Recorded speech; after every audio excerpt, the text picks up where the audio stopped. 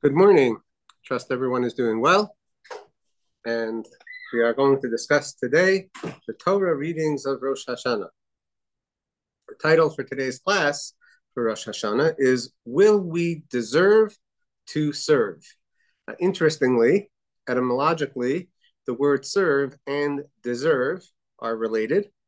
And apparently, because of the correlation between service and earning reward, when a person works or does service, then perhaps they can deserve reward. So that's an interesting question.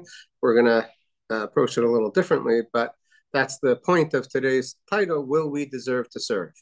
Chodesh Elul is sponsored by Nat and Eti Perez and family for the success of their children, and Le'iloi Nishmas David ben Masoda, Zichrono Livracha, beloved father and grandfather. His dedication and great midos are dearly missed on his third yahrzeit. This week's class, aside from our regular dedication for this week, we have a dedication with love by our yeshiva community in celebration of the birthday of Joe Friedman. May he and his wife, Beth, have tremendous simcha and bracha for many, many more decades. Joe and Beth are longtime yeshiva community members in different ways and pretty newly married, and celebrating this birthday together. We wanted to especially acknowledge the celebration and happiness that we all have, wishing them a great happy new year, as we do wish everyone who attends the shiur and all of our sponsors and supporters. I would like to also just mention that, of course, we always wish a refuah shlema for all Cholei Yisrael, specifically now, David ben Aliza, Eitan Shmuel ben Chana Sima, David ben Leah, Dober Tzvi Hirsch ben Dina, Yosef Shimon ben Serena, Ayelet bas Talia Chaya, and Chana Miriam bas Rachel Reza. So for today, when we think about the Torah readings for Rosh Hashanah, it brings to mind many things. Most recently, of course, we have been experiencing difficulties across the world. Just yesterday in our community, we have the very sad passing of a very special, wonderful person, Ellie Weberman, and many of us are very saddened and shocked and mourning that. And then other places in the world, we have many other tragedies that have been ongoing. Apparently thousands and thousands of people have been killed in Libya. And prior to that, of course, we had the earthquake in Morocco. And prior to that, we had fire in Maui. And as Rosh Hashanah is not just the time when the Jewish people are judged, but it's actually a time when the entire world is being judged. All of this gives us pause and consideration for what is the Torah perspective that we are meant to have regarding everything that occurs in the world, including to countries that are far away and all the non-Jewish nations of the world. So we will today be discussing the Torah readings of Rosh Hashanah, but we will begin with a brief discussion regarding the mysterious nature of Rosh Hashanah, in that the written Torah's description of Rosh Hashanah is extremely terse and vague. I'm going to give it to you not verbatim, but this is the essence of the few sentences that discuss Rosh Hashanah directly in the Torah. Number one, which comes from Parshas Emor, is that the first day of the seventh month is a Mikra Kodesh, which means it's a special holiday in which we do significant things like new or clean clothing and special prayers, plus the concept of no labor, like all the Yom Tovim, Isser Malacha, the prohibition to do work. But that is really not unique to Rosh Hashanah. So the unique description that the Torah does provide in Parshas Emor is the phrase Zichron Teruah, which literally translates as a remembrance of a blast. The word Teruah, as we're going to discuss in a moment, means a blast or a calling out, and we'll get to that more descriptively shortly. In Parshas Pinchas, when the Torah describes the offerings of Rosh Hashanah, Parshas Pinchas we do read in Rosh Hashanah as opposed to Parshas Emor that we do not read. Instead of Zichron Teruah, the Torah tells us Yom teruah, a day of teruah, or a day of blasts of a sound or calling out. So the bottom line point is that it's extremely nebulous when we look at the words of the Torah in terms of vivid description. It just doesn't exist. We have Zichron Teruah and Yom Teruah, and it's very, very challenging to know what that means.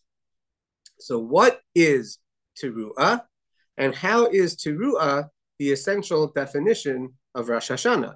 Now, of course, in a year like this one, it's even more powerful and strong, the question of what is Teruah, because we don't actually blast on the first day of Rosh Hashanah this year, as it is Shabbos. And the rabbis said that because of the concern regarding that people might come to carry the shofar, therefore we do not do shofar on the first day of Rosh Hashanah.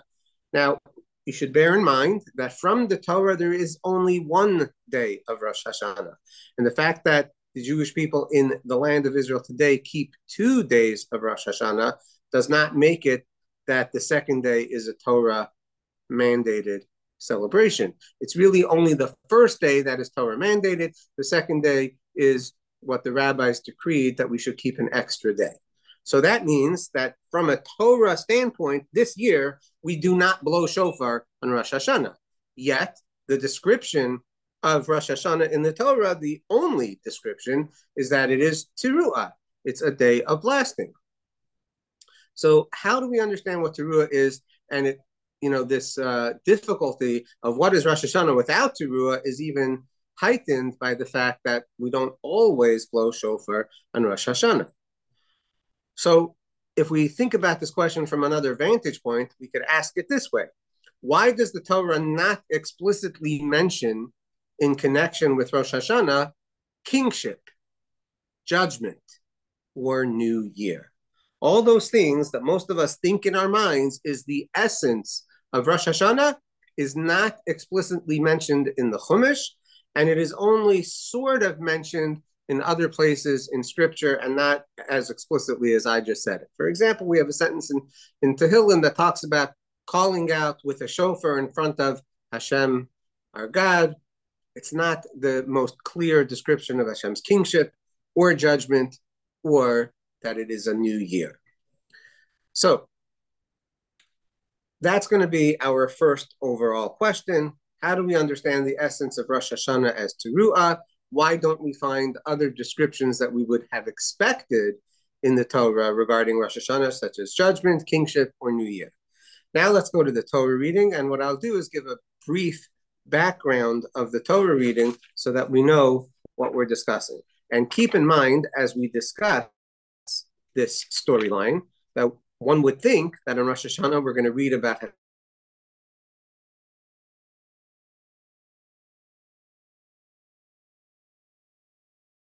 Torah doesn't even use the word shofar in connection with Rosh Hashanah. That's a point that we're going to get to at the end.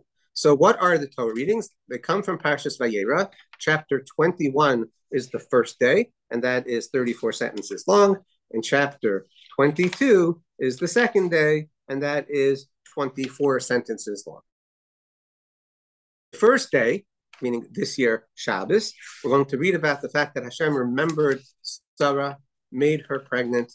She gave birth to Yitzchak.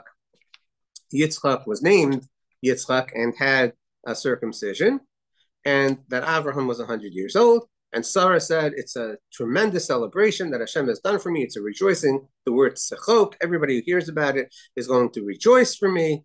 And who would have thought that, Sarah is going to nurse children and that I gave birth in Abraham's old age. Yitzchak grows up. Abraham makes a party. Sarah sees that Yishmael is making fun of Yitzchak, or actually denigrating him.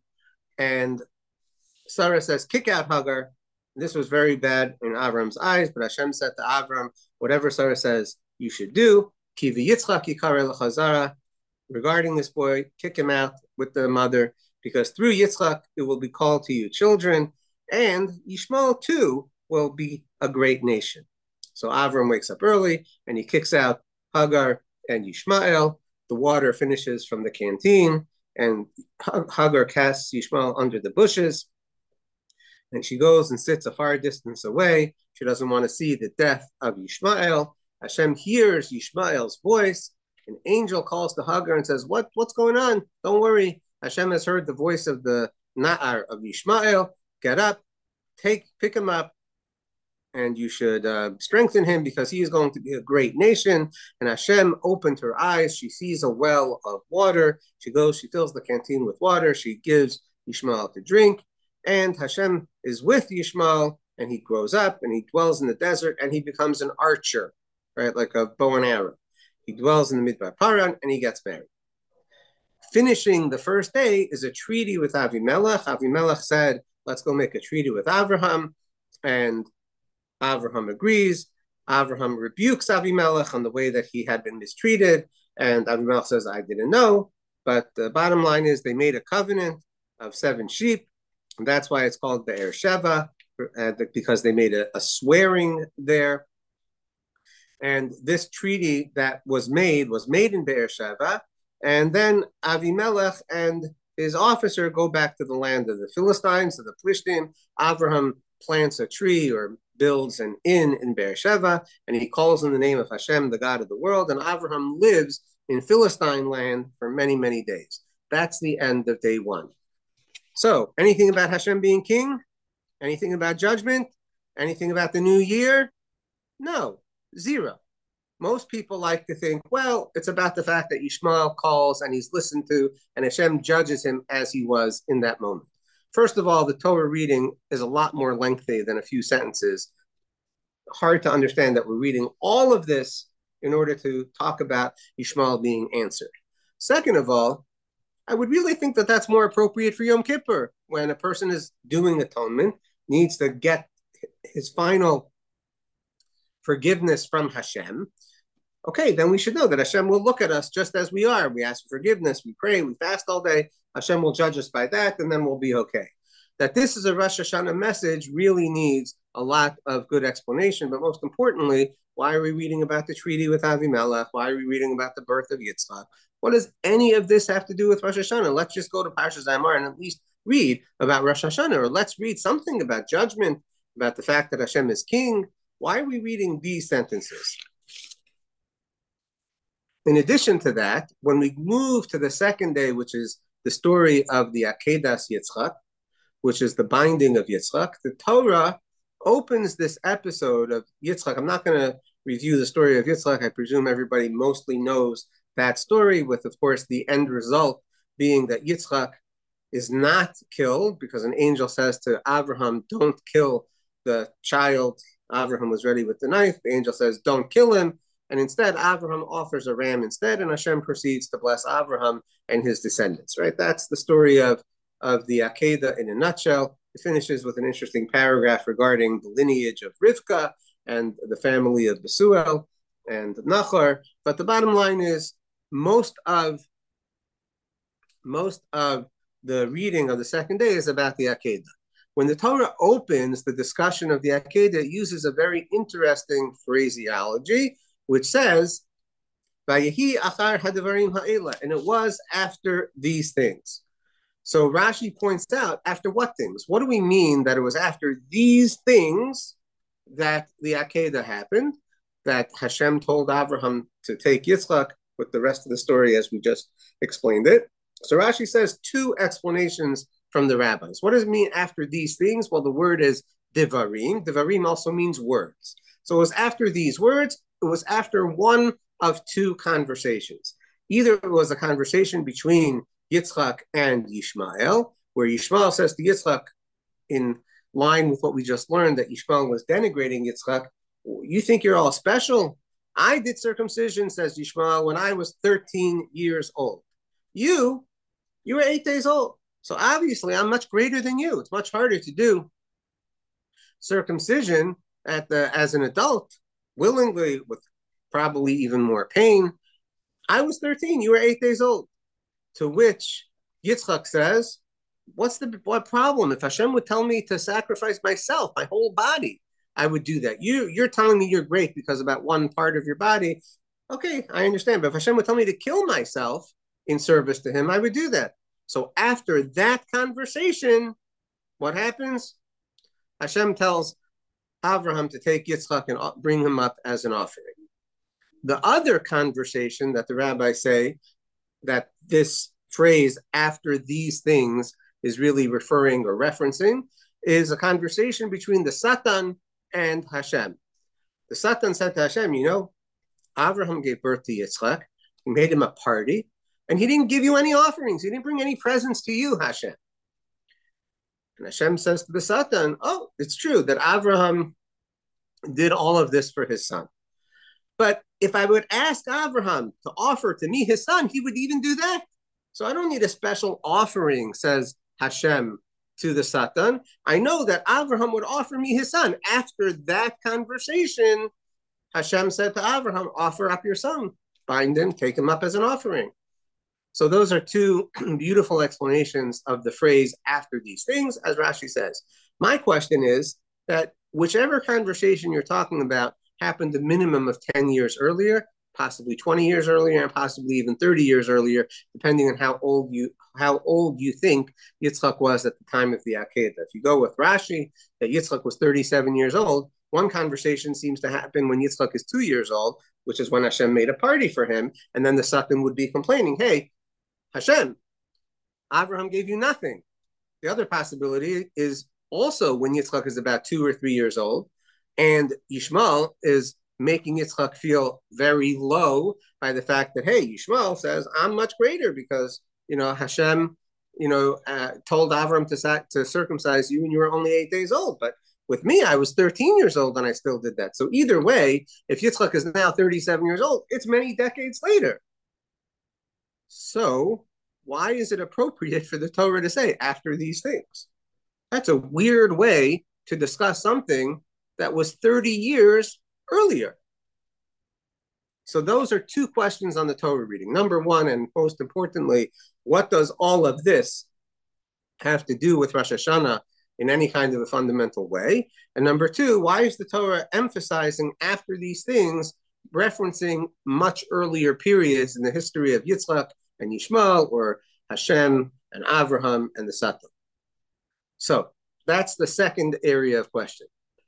Now, one last area that I would like to get into today is that as per the Gemara, this is tractate Rosh Hashanah in several different places, there are fundamental connections, and it's even more than connections. There's really an intertwining between Rosh Hashanah and the Yom Kippur of Yovel, meaning the Yom Kippur of once in 50 years. So, for example, we know that the Torah says by the Yom Kippur of Yovel that you need to proclaim freedom and pass a shofar during the Yom Kippur of Yovel. That means a shofar needs to be blown on the Yom Kippur of Yovel.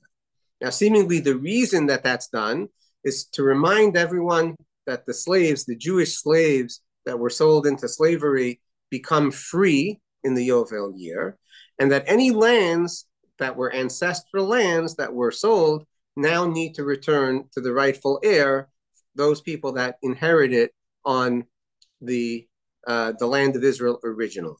Okay, so that's seemingly the purpose of blowing the shofar. Now, when I say it's intertwined, for example, the Torah, as I mentioned before, never uses the word shofar by Rosh Hashanah. It says teruah, which means a blast. Seemingly, that could be any kind of an instrument, even a metal instrument, like some sort of a flute. We learn from the Yovel of Yom Kippur, right? The Yom Kippur that happens in the Yovel year, that the shofar that the Torah speaks of in Yovel is actually the same shofar that we're supposed to blow every Rosh Hashanah. That's an example of the intertwining of these laws. Also, quite fascinating is that we know that in Rosh Hashanah, we daven Shmona Esrei with three main sections. Aside from the normal beginning and end of Shmona Esrei, we daven with three main themes: Malchuyos, Zichronos, and Shofros. That means sentences that reference God's kingship, sentences that reference God's recalling of humanity and their deeds. That's called Zichronos, which means remembering or mentioning. And then finally, Shofar, sentences which reference the blowing of the shofar in many different contexts throughout Scripture. Now, when we think about Rosh Hashanah, that seems to make a lot of sense to us, because despite what the Torah explicitly describes about Rosh Hashanah, we do think of it as the day of judgment and kingship, and that we want Hashem to remember us favorably, and we proclaim these things with the shofar, so that makes sense to us. But guess what? That exact same Shemona Esrei is what we say on the Yom Kippur of Yovel. That's what the Talmud rules. This Shemona Esrei that we say on Rosh Hashanah, we don't say every Yom Kippur. As we know, we say a different prayer service on Yom Kippur, all about forgiveness and confession, right? And remembering that it's the Day of Atonement. But on the Yom Kippur of Yovel, the Talmud says we say the exact same Shemona Esrei with, by the way, the same blasting of the shofar, the 9 blasts which are ultimately required, 3 for kingship, 3 for remembrances, 3 for shofar references. Those are 3 blasts for each one of those themes, which we call tekiah, teruah, tekiah. The reason that we have so many blasts, most importantly, is because we're not 100% sure what teruah is. There are different opinions on that. So we end up with 100 blasts, or a minimum of 30. But the bottom line is that these same blasts that we do every Rosh Hashanah, if it's not Shabbos, we do on the Yom Kippur of Yovel. So my point is, in this third section that we're addressing today, is what's really the connection between every year's Rosh Hashanah and the once in 50 years Yovel and the Yom Kippur of Yovel? That's my question.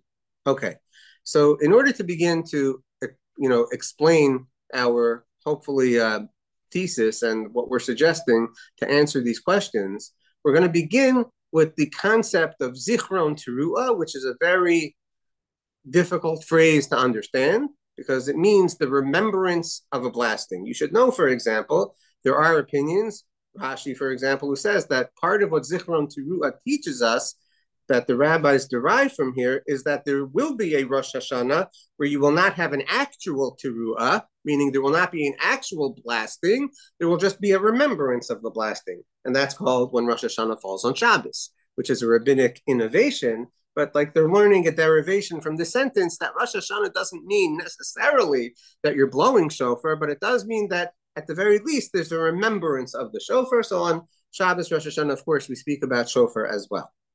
So what I would like to suggest is that the concept of Zichron Teruah means that we recognize the existence of Hashem. I'll explain how we get this in a moment.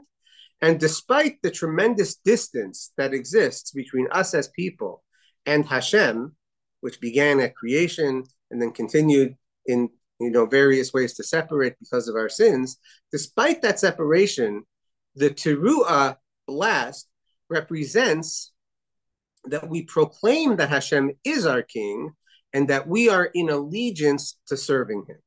So the concept of Teruah, what we're going to explain, is that it means to call out to Hashem with a declaration of his kingship and that we are in service to him. How do we know that? Well, the word Teruah literally means a blast, a call, or a trumpeting sound. That's what the word teruah literally means, a blast or a call or some sort of a trumpeting sound. It also happens to be cognate with friendship, which means relationship, from the word reus, which is friendship, to love your friend, and shepherding, like ro'eh, same exact root of the word ro'eh, which means a shepherd. So in the context of our trumpeting, or calling and blasting the teruah, the concept is that we are referring to trying to bridge the disconnection, and we're declaring that our prayers, but more importantly, and this is really the key, it's not just our prayers, but that our actions, our choices that we make in our lives are all in fulfillment of serving Hashem and Hashem's purpose for us. And what we really want to do, and this is why I'm going to explain why the Torah is saying Zichron Teruah, is on Rosh Hashanah, it's a day of making sure that our entire lives are a symbol, zichron in this context, like a symbol of calling out to Hashem that our service is in allegiance to him. Because we are interested in calling out to him, which again, the word means to call out and build a connection with him. And because he is the king, just like a shofar represents blasting in front of the king, as we see in Psalms and many other places, right? The idea is to facilitate Hashem's presence becoming more revealed and accessible.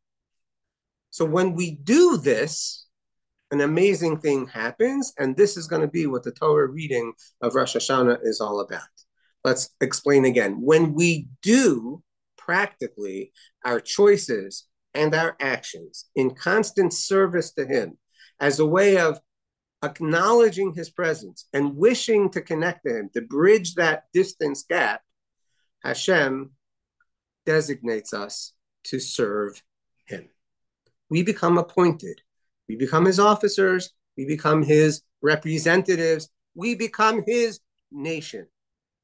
And when we think about the lives of Abraham and Sarah, and specifically Sarah in a moment, they lived in a world that had no recognition of Hashem. Yes, early on, they did recognize the presence of Hashem. And at some point, Hashem spoke to Abraham. And at some point, Hashem said, many great things are going to happen with you and your offspring. And for many years, several decades, nothing happened to give Abraham progeny. Nothing happened that let the world recognize the truth of this relationship to Hashem. We can argue that maybe the War of the Four Kings and the Five Kings was the beginning, but in terms of specific promises that Hashem had made to Abraham, it took a long time to develop, but especially when it came to children. So what happens when Abraham is 99 years old and doesn't have children? Sarah says, I'm sorry, when Avram is 86 years old, pardon me, I'm 85, I guess. What happens when Avram is 85 years old and doesn't have children? Sarah says to Abraham, take Hagar to be your wife. Now, we really need to think about this example because it's so important, and it's really what the Torah is referencing, as I'll explain in a moment, in the opening sentence of the Torah reading of Rosh Hashanah. Can you imagine Abraham and Sarah are married for decades? Hashem has made very specific promises to Abraham about the future. Sarah has been nothing but the devoted wife, sojourning with him and going through all kinds of hardships and difficulties, like the kidnapping with Paro and everything that happens with her brother Lot. There are many, many problems that they encounter, famines, etc. Can you imagine that now that Abraham at this advanced age doesn't have children, that Sarah on her own makes a choice without being asked by Hashem, without being asked by Abraham, for a different wife? Sarah takes her own maidservant and says, Abraham, take this woman so that you can have children. So many of us have questions in our lives. What does Hashem want from us now? And Baruch Hashem, sometimes we know it's to wake up in the morning and wash our hands and daven. It's to celebrate certain holidays as we do, observe many commandments that we know. But there are many areas of life where we don't know exactly what Hashem wants us to do. And Sarah had to ask herself that question. What does Hashem want from me now? There were no specific instructions, a how-to book. Hey, I know I made promises to you, but do this and this and this and this, and then we'll see, then it'll come true. No, it was unclear what Sarah and Abraham were meant to do. But Sarah said, I know that Abraham was promised and is destined to have children. I know I've been married to him for a long time, and really halachically after 10 years, it should happen that a man is supposed to have children. I will offer my own maidservant to Abraham as a wife. That's a tremendous act of service that Sarah is doing for Hashem. That's why the Hashem pakad es Sarah.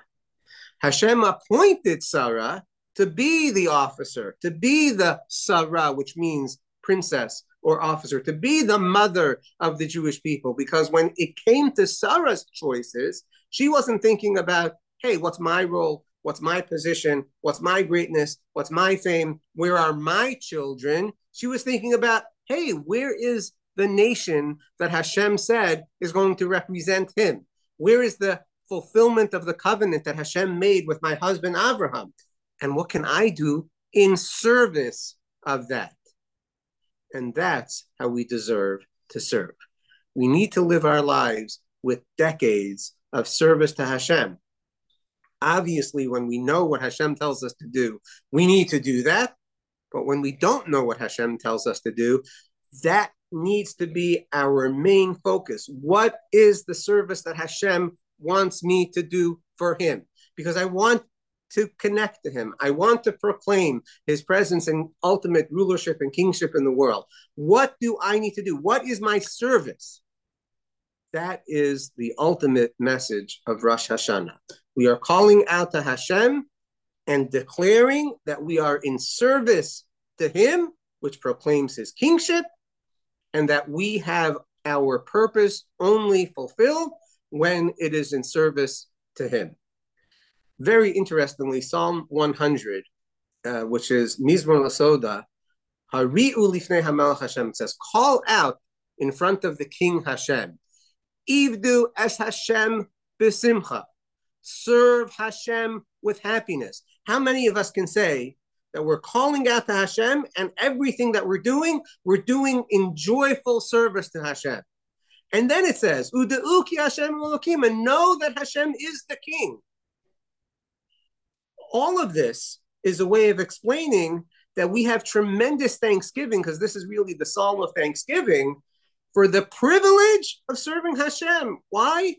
Because when we serve Hashem, we are fulfilling our ultimate purpose. And that's why the very end of that psalm finishes with knowing that Hashem is our King and that he made us, which we also pray on Rosh Hashanah. Hashem created us. It's the day of creation. And that he, Hashem, is our shepherd. Again, the word ro'eh. That Hashem is guiding us. That the whole thing is Hashem as our shepherd guiding us through life. Sometimes we know what it is that he wants us to do. Sometimes we don't know, but it's our job to do our best to be in service to him, because that's really the purpose of life. Now, the tremendous benefit and privilege that happens when we serve Hashem is that we matter. And nothing matters more than mattering, having a purpose. That we matter, that what we do is important, that it counts, that it has ultimate significance. That is a tremendous privilege, and this is a tremendous cause for thanksgiving, and that's why I'm connecting specifically that psalm with Rosh Hashanah. But we see these themes in many other places in the Torah. So if we want to know what is the unifying thread of the entire reading of Rosh Hashanah, first day and second day, it is this. Sarah deserved to be appointed by Hashem as the officer, the queen, and ultimately the mother of the Jewish people. Her entire life was devoted to serving because she always asked herself, what do I understand to be Hashem's mission for me, even though I don't know with certainty?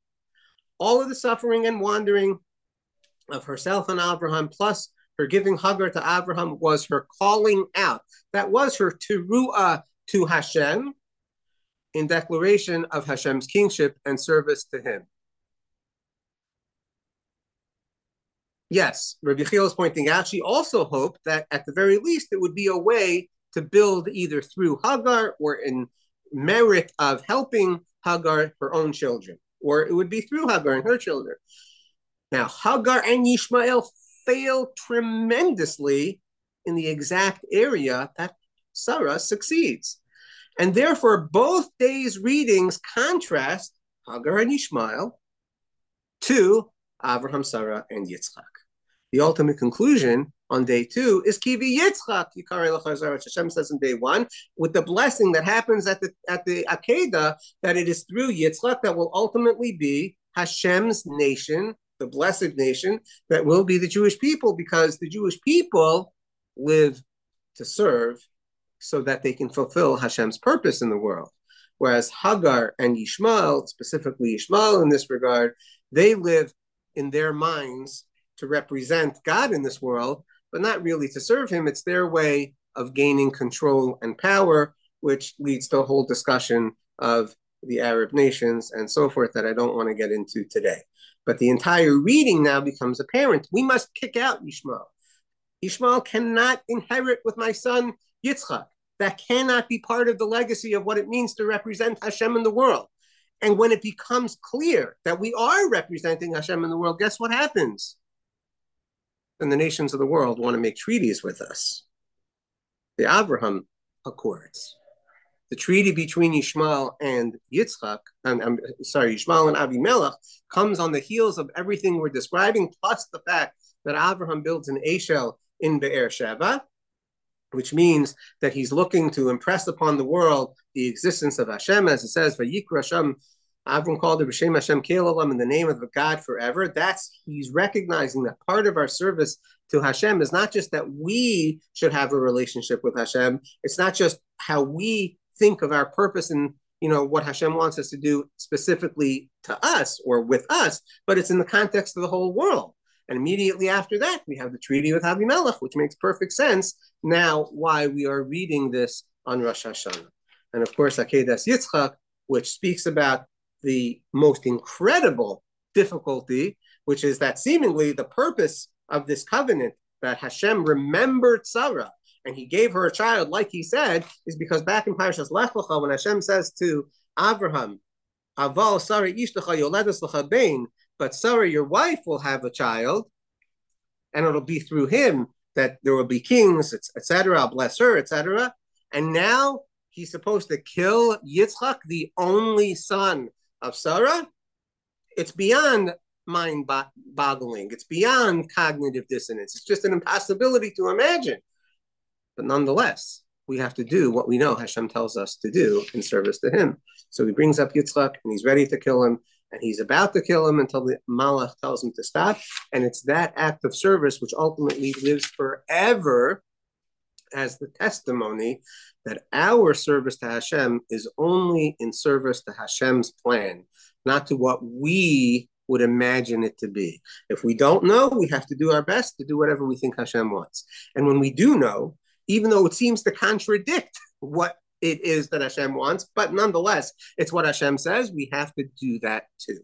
And so these 2 days of Rosh Hashanah ultimately are bringing, and these two readings of these 2 days is ultimately bringing us to the level of understanding of what our true service to Hashem is all about. And all of that is represented in Hari'u Lifnei HaMelech Hashem. And it's all represented in Yom Teruah and Zichron Teruah. So just to conclude, we now can understand the Yom Kippur of Yovel.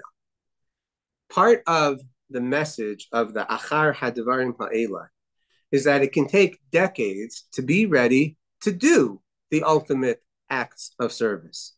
And despite the fact that when Avraham made the party, he intended for Hashem's glory, he didn't actually bring any specific gifts to Hashem, but really he was ready, so to speak, to sacrifice Yitzchak.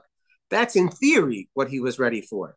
And the next decades of his life in proclaiming Hashem's presence to the world and kicking Ishmael out of the house and trying to do his best to raise Yitzchak correctly, he then becomes fully ready to do the binding of Yitzchak, ready to sacrifice even that, despite its inexplicability.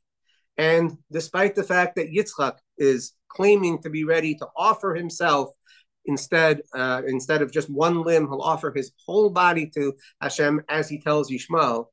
What the Torah is telling us, that it really takes decades to build that kind of dedication and that kind of service.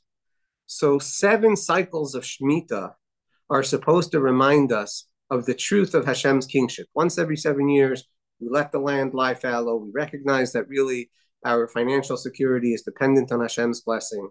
But it takes decades to make that actually who we become. In Yovel, once every 50 years, on the Yom Kippur of the Yovel year, is the ultimate declaration of the kingship of Hashem. Now, where that's perfectly represented is that the Jewish slaves go free, as the Talmud tells us, because the Jewish people are never meant to serve other people. They're meant to serve Hashem directly. That's the freedom that the Yovel, the Yom Kippur of Yovel, represents. But as far as the rest of us, the decades of recognizing that Hashem is king, of having a Rosh Hashanah every year, of asking atonement from Hashem for every year, we have to almost live a lifetime of this service to really become deserving of serving Hashem directly. So I suggest that the Yovel the Yom Kippur of Yovel specifically represents a culmination of 7 cycles where we go through a Rosh Hashanah and a Yom Kippur, and we're ready to fully be completely absorbed by the concept that we live in service to Hashem, so much so that it remains impossible for Jewish slaves to remain slaves. All Jewish people need to be free to serve Hashem independently, but directly to Hashem. And so that's why Yovel and Rosh Hashanah are completely intertwined, the Yom Kippur of Yovel, because that's why the Torah says these two concepts have to go together. It's not enough that we call out our service to Hashem in Rosh Hashanah, but we have to live a full lifetime of year in and year out, recognizing that Hashem is our king means that we have to be his direct servants. And when we do it, Yom Kippur of Yovel, and we get that atonement of that following year, then we also can be ready in a more complete sense. I'm suggesting just like Avraham and Yitzchak were ready after their decades of service. So with all this in mind, we'll get to questions and comments, but I just want to conclude with one simple point. When we think of Yom Teruah on Rosh Hashanah, it's not only that we have a mitzvah to blow shofar. As we know, this year we don't even blow the shofar on Shabbos. What we really have a mitzvah is to be calling out to Hashem. Torah doesn't even say shofar. We just know from Yovel that we also have to do it through a shofar, but it's also fulfilled when we're calling out to Hashem in our prayers. We're calling out to Hashem in our service, but what are we calling out? That Hashem is our king and that we live to serve him. And the privilege benefit that we get if we, in fact, absorb this idea and truly live to serve him, we actually deserve to serve, which means that our lives ultimately have purpose and meaning. Questions or comments?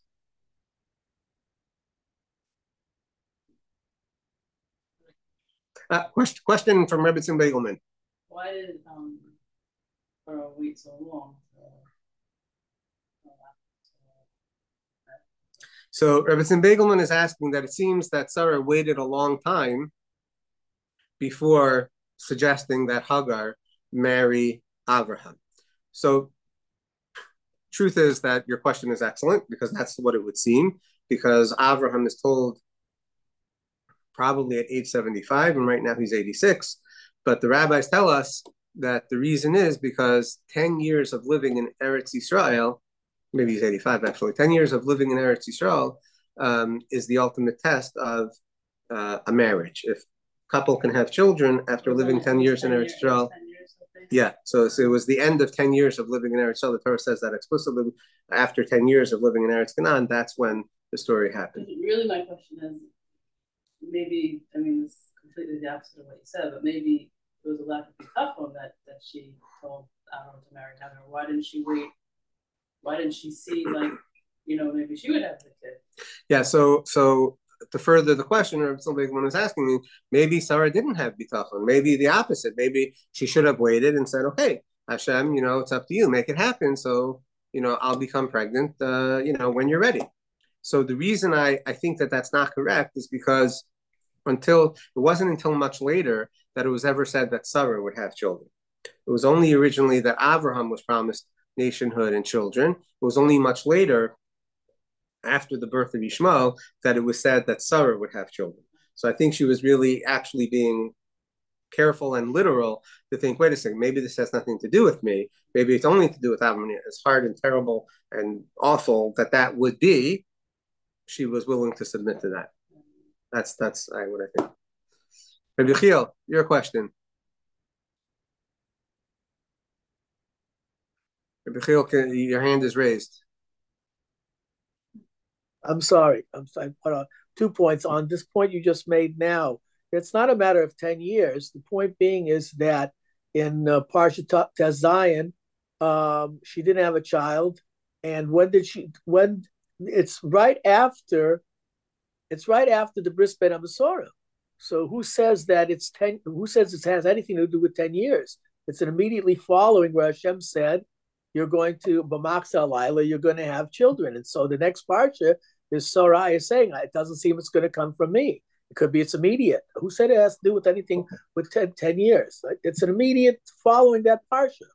Immediately. Yeah, here you have children. Yeah, but Pasuk Gimel says Miketz Eser Shanim l'sheves Avram be'eretz Canaan. That could be true, but why is the Torah telling us that? That might be true, but again, I'm just bringing out a point. When did Hashem say Avram's going to be a great nation? Only back in the beginning of. But here, Achred Dvorma Elin. Okay, so I don't know when you're holding the Bris Bein Absarim happened. Yeah, I'm just saying if the Bris Bein, this is the part. This is literally the parak before. I'm just bringing out a point. No, I understand, but but most Rishonim hold that the Bris Bein Absarim happened much earlier. Yeah, okay, but I'm just bringing out the point. But even if it. No, I understand that you're saying it's following the Bris Bein Absarim. I get that. I just say it doesn't have to be necessarily. It sure is Miketz Es Hashanah L'Sheves Avram. So she sees that, but who says Miketz Es Hashanah L'Sheves Avram is 10 years after the Bris Bein Absarim? That's what I'm saying. Yes, if you say Bris Bein Absarim is 70 and it's 15 years later, okay. Okay, but even if you don't, either way, it's happening after 10 years of being in Eretz Yisrael. Yeah, that's all. But yeah. Okay. Okay, yeah. But the other question was the more important question, which I wrote you, is that you see clearly. I mean, the Medrash aside, the Psukim do not focus at all on Yitzchak's willingness to give up his life, that's very interesting in of itself. But to say that the Torah is talking about Yitzchak and look at this great willingness of Yitzchak to give up his life based on that Medrash, the Torah doesn't emphasize that at all in the part. Yeah, so let's change your question to, okay, where do we see anything about Yitzchak's willingness? Can we change it to that? No, you see what's Yitzchak's willingness, because ultimately when Avram Avinu told him, Hashem said, you're the lamb. He said, okay. But I'm just saying, yeah, I understand that, but the Torah doesn't make a big deal out of that. It literally covers it up completely. That's all. Yeah.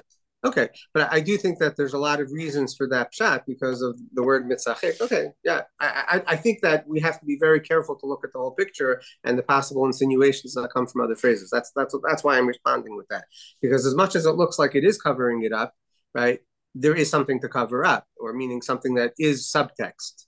And the subtext. I don't deny it's a subtext, but you see that the text is completely focused on Avram to the point that Avram, at the end of the parsha, Avram comes back, Vayoshev Avram, and Yitzchak is left not even being mentioned. Yeah. Right? I'm just saying the focus of the parsha is on, for some ununderstandable reason at this point, is focused on Avram. Hey, wait a minute, what happened to Yitzchak? Look, he's the one willing to give up his life. He's the willing. Yeah, I think there's another whole approach here that would help explain that, but I agree with you that the main focus is Avram. That's all I want to point out. Yeah. All right, thank you. Anybody else? We're good for today? Guess we're good for today? Okay. Lashana Tova, Tikaseivu, Sechoseimu, Alkin L'chaim Tovim Shalom. I look forward to seeing everybody next week, God willing, to discuss some of Parshas Ha'azinu as well as Yom Kippur. Everybody should have a very meaningful, uplifting Rosh Hashanah. Are we supposed to